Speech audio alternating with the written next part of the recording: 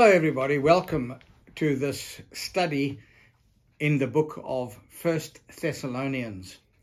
You will remember that last time we did an introduction, and you can go to this introduction by going to my website and you will find it there, and please do so that you can get an idea of the whole book as we go through it and seek to be faithful to its text. So thank you so much for joining us again in this series of studies. I trust it'll be a source of encouragement and blessing to your heart, as it has been to me. So now we deal again with Paul's first letter to the church at Thessaloniki. And this, in fact, is study 1. Our former presentation was an introduction, but this is the first study. I'd like to give an introduction to it. As we begin our study of this wonderful Pauline letter, we must remember that it is indeed a letter and actually not a book. It is written to the congregation at Thessaloniki, and therefore the text must be expounded with this in mind. That is, we should not overcomplicate our understanding of it, but simply endeavor to discover what the letter intended to say to old and to young alike. By doing this, we will honor Paul and be encouraged by what he had to say to his readers. Also, as we have noted previously in our introduction, the letter is general in content, addressing many themes that are important to understand as we, like the believers at Thessaloniki, set out to follow Christ and end well. So, let's look at the greeting. And this is in chapter 1 and verse 1. Paul, Silvanus, and Timothy, to the church of the Thessalonians, in the Father and the Lord Jesus Christ. That is, in God the Father and the Lord Jesus Christ. Grace to you and peace from God our Father and the Lord Jesus Christ. Paul begins with his familiar greeting by affirming the congregation's standing and position with God. They are in God and in Christ Jesus, and therefore he draws our attention immediately to the nature of the Godhead, that is the Father and the Son. He makes reference in the first chapter to the Holy Spirit as well. Jesus then enjoys equality with God, something that he surrendered for a season in order to redeem the world from sin. Not that he ceased to be fully God, but instead laid aside some of the attributes of his divinity in order to become fully man. In his letter to the church at Philippi, Paul writes of this glorious truth, actually in chapter 2 and verses 5 to 7. Listen to these wonderful words. Let this mind be in you, which was also in Christ Jesus, who being in the form of God, did not consider it robbery to be equal with God, but made himself of no reputation, taking the form of a bondservant and coming in the likeness of man. What a wonderful statement and reminder of the humility of Christ. And so he introduces us to this remarkable thing, that God indeed became flesh, laid aside some of his attributes, never ceased to be God, but truly became fully man. To some extent, this holds mystery. It's hard for us to get our minds around it. And this has been true of many throughout church history. A fact that Paul acknowledges in his first letter to Timothy, where he says, and without controversy, Great is the mystery of godliness. God was manifested in the flesh, justified in the Spirit, seen by angels, preached among the Gentiles, believed on in the world, received up in glory. God was manifested in the flesh. And it's interesting. He says this is beyond controversy. In other words, we ought to accept it. We ought to believe it, even if it has profound mystery in it. It is not something that we are to get involved with in terms of argumentation and disagreement. Jesus is fully God and fully man. So having asserted the nature of the Godhead, he then extends God's grace and peace to the congregation. Our relationship with God the Father by Jesus Christ is entirely rooted in his unmerited favor extended toward us, which brings us, who were once his enemies, into a place of peace with him. That is truly wonderful. And indeed, this is the goal of our earthly pilgrimage, to draw closer and closer to God, to know him more, to know him better, to love him and to serve him. So then Paul teaches us that there are a number of things that he would like to bring to their attention as he remembers them, as he thinks about them. And you know, it's probably true that they never met in a nice sanctuary, some nice building that we would call, quote unquote, a church. They probably met in houses, from house to house, with oversight, responsible leadership. And you can just see Paul thinking of them as they gathered in the homes at Thessaloniki to love God, to serve him, and to know more about Jesus. So he talks, secondly, of his commitment to the congregation in verse 2. His commitment to the congregation. We give thanks to God always for you all, making mention of you in our prayers. Paul is mindful of the healthy spiritual condition of the congregation at Thessaloniki and reminds them that it is with thanksgiving that he continuously prays for them.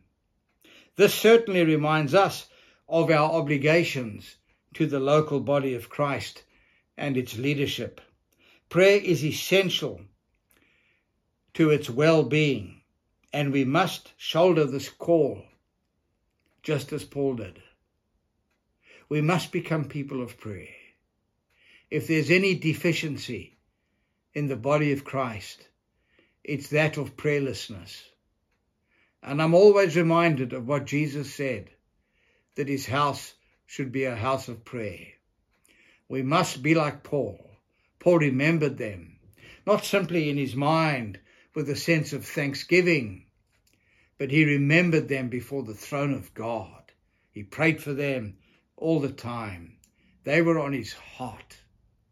We have to get to a place like that in terms of our local congregations, where we serve and where we are fed. May God help us to do it. And then we have, next of all, Paul's thankfulness for the congregation. And we find this actually in verse 3 and 4. Remembering without ceasing your work of faith, labor of love, and patience of hope in our Lord Jesus Christ in the sight of our God and Father, knowing, beloved brethren, your election by God. So, Paul is thankful for their testimony to biblical faith, in that, 1, their faith is active and productive. That is, it is a work of faith and therefore produces results. It's important for us to hear this. We are certainly saved by faith alone in Jesus' finished work on the cross on our behalf. But we go on to validate this faith by engaging in works of faith in the life of the local congregation and the world. The book of Ephesians states this very clearly in chapter 2 and verse 10, where Paul again writes that we are saved by faith alone in verse 8. But then he goes on to say that God has also prepared for us the good works after that, the good works of faith that we should walk in. Another way of putting it is to say that good works are not the grounds of our salvation, but they are certainly the evidence of it. True faith begins to make a difference to people and the community around us. It is a work of faith. James, in his famous epistle, reminds us of that, where he says, faith without works is indeed dead. The challenge that comes to my heart and your heart is, do we walk in that wonderful faith that is truly productive, fully energetic, and is just a blessing? May God help us to be like that. And then he talks about their love for one another is sacrificial. That's the second thing that comes to his mind as he gives thanks to them. Their love is sacrificial. You know, real love is not a fuzzy feeling or a hug in a church. Not that I'm minimizing how wonderful a greeting like that is, but that's not real love. But rather, it is a labor of love. He says here, and we need to see it again, for remembering without ceasing your work of faith, labor of love. So faith has to do with sacrifice. It is sacrificial. Love means learning to sacrifice and go out of our way to help one another. That's true love. It is a labor. It is something that costs us. This type of love is not often witnessed in many congregations, but it was at Thessaloniki. Of course, Jesus manifested it when he died for us on the cross, and we can and should embrace the same attitude, but not many do. In his letter to the Philippians again, Paul reminds us of our obligations in this regard. And we see that in chapter 2 and verses 5 to 11. Listen to what he says here. Let this mind be in you, which was also in Christ Jesus. That is the attitude that Jesus had about love and caring for others should be in our minds.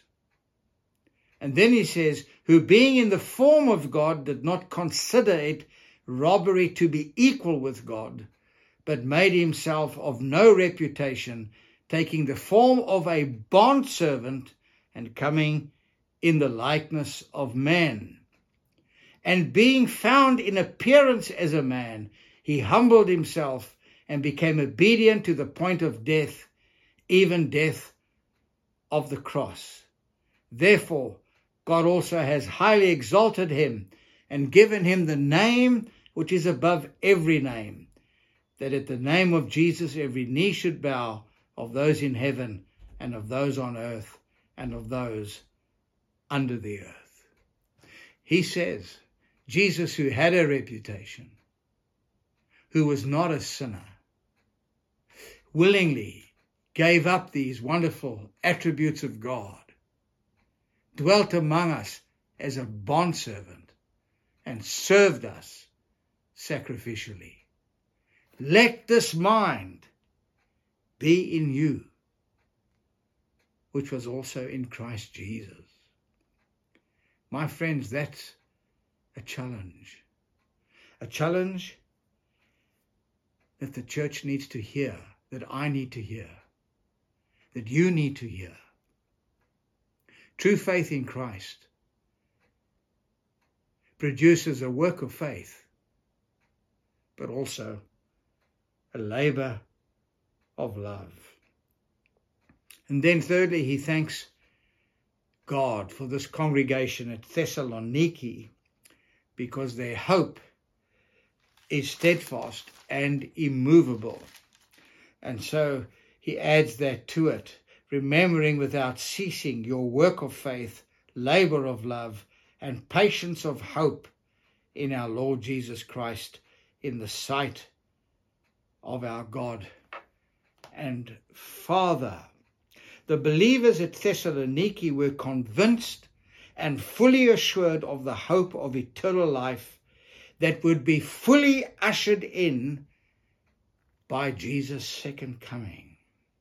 What makes hope certain in our lives, and thus enables us to be patient in waiting for the things we believe to materialize, is the fact that we have, by the Spirit of God, received a down payment or deposit of heaven, or, as the writer of the book of Hebrews puts it, the things to come. Real believers have encountered heaven. A little bit of heaven has been stamped upon their lives. They've been sealed by the Holy Spirit. And this is what Paul says in the book of Ephesians. We received a down payment of what will be fully materialized in the future when Jesus comes. It is this that makes hope certain. It is this that gives us patience, no matter what happens on earth, no matter what circumstances we live in. We can push forward because we have tasted the good word of God and the powers of the age to come. Paul thanks God for the believers at Thessaloniki, for their work of faith, their labor of love, their patience in hope. Is he speaking to you? Is he speaking to me? Does his letter resonate with our hearts? And then fourthly, he thanks God for them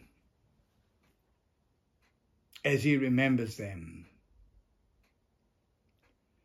because their election is sure. He makes the statement, remembering without ceasing your work of faith, labor of love, and patience of hope in our Lord Jesus Christ, in the sight of our God and Father, knowing, beloved brethren, your election by God. Yes, there's that challenging word. Knowing, brethren, your election by God. They are, as Paul puts it then, the elect of God. And you know, we should not water this mystery down as many attempt to do. Many ignore it, or they feel uncomfortable with it, and so, consequently, they attempt to water it down, to remove its meaning. The truth is, without the drawing work of God by the Holy Spirit in our lives, none of us can be saved. In John 6, And verse 44, Jesus said that no one can come to the Father unless you draw him.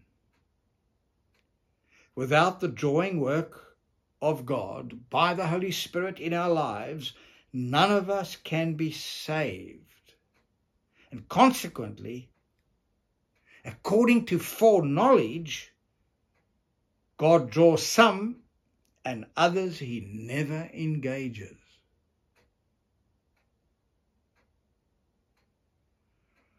That's interesting, isn't it?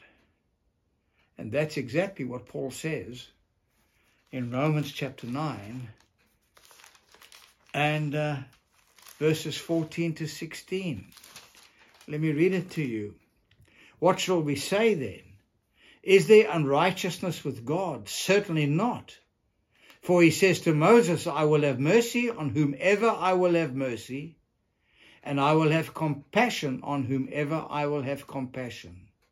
So then, it is not of him who wills, nor of him who runs, but of God who shows mercy. So, given the fruit of repentance and salvation demonstrated by works of faith and labor of love, patience of hope, Paul acknowledges that they are part of God's election. The transformation is so real. It is so distinct. They demonstrate the fruits of turning to God by Jesus Christ. And this gives him much joy, knowing, brethren, your election by God. Do you know that we too must make our election and calling sure by demonstrating the life of Christ in us? And that is stated in 2 Peter chapter 1 and verse 10. Let me read it to you. Therefore, brethren, be even more diligent to make your call and election sure. For if you do these things, you will never stumble. In other words, by the grace of God in your heart and life, and by the indwelling power of the Holy Spirit, pursue holiness. Desire Jesus with all your heart. Demonstrate the works of faith. Be sacrificial in your love and patient, even in trials, because of the hope before you. And that I preach to myself as I talk to you. And this then is the reason for which Paul is so thankful for the believers at Thessaloniki. May God, by Jesus Christ, bless the study to your hearts. This is Malcolm Heading.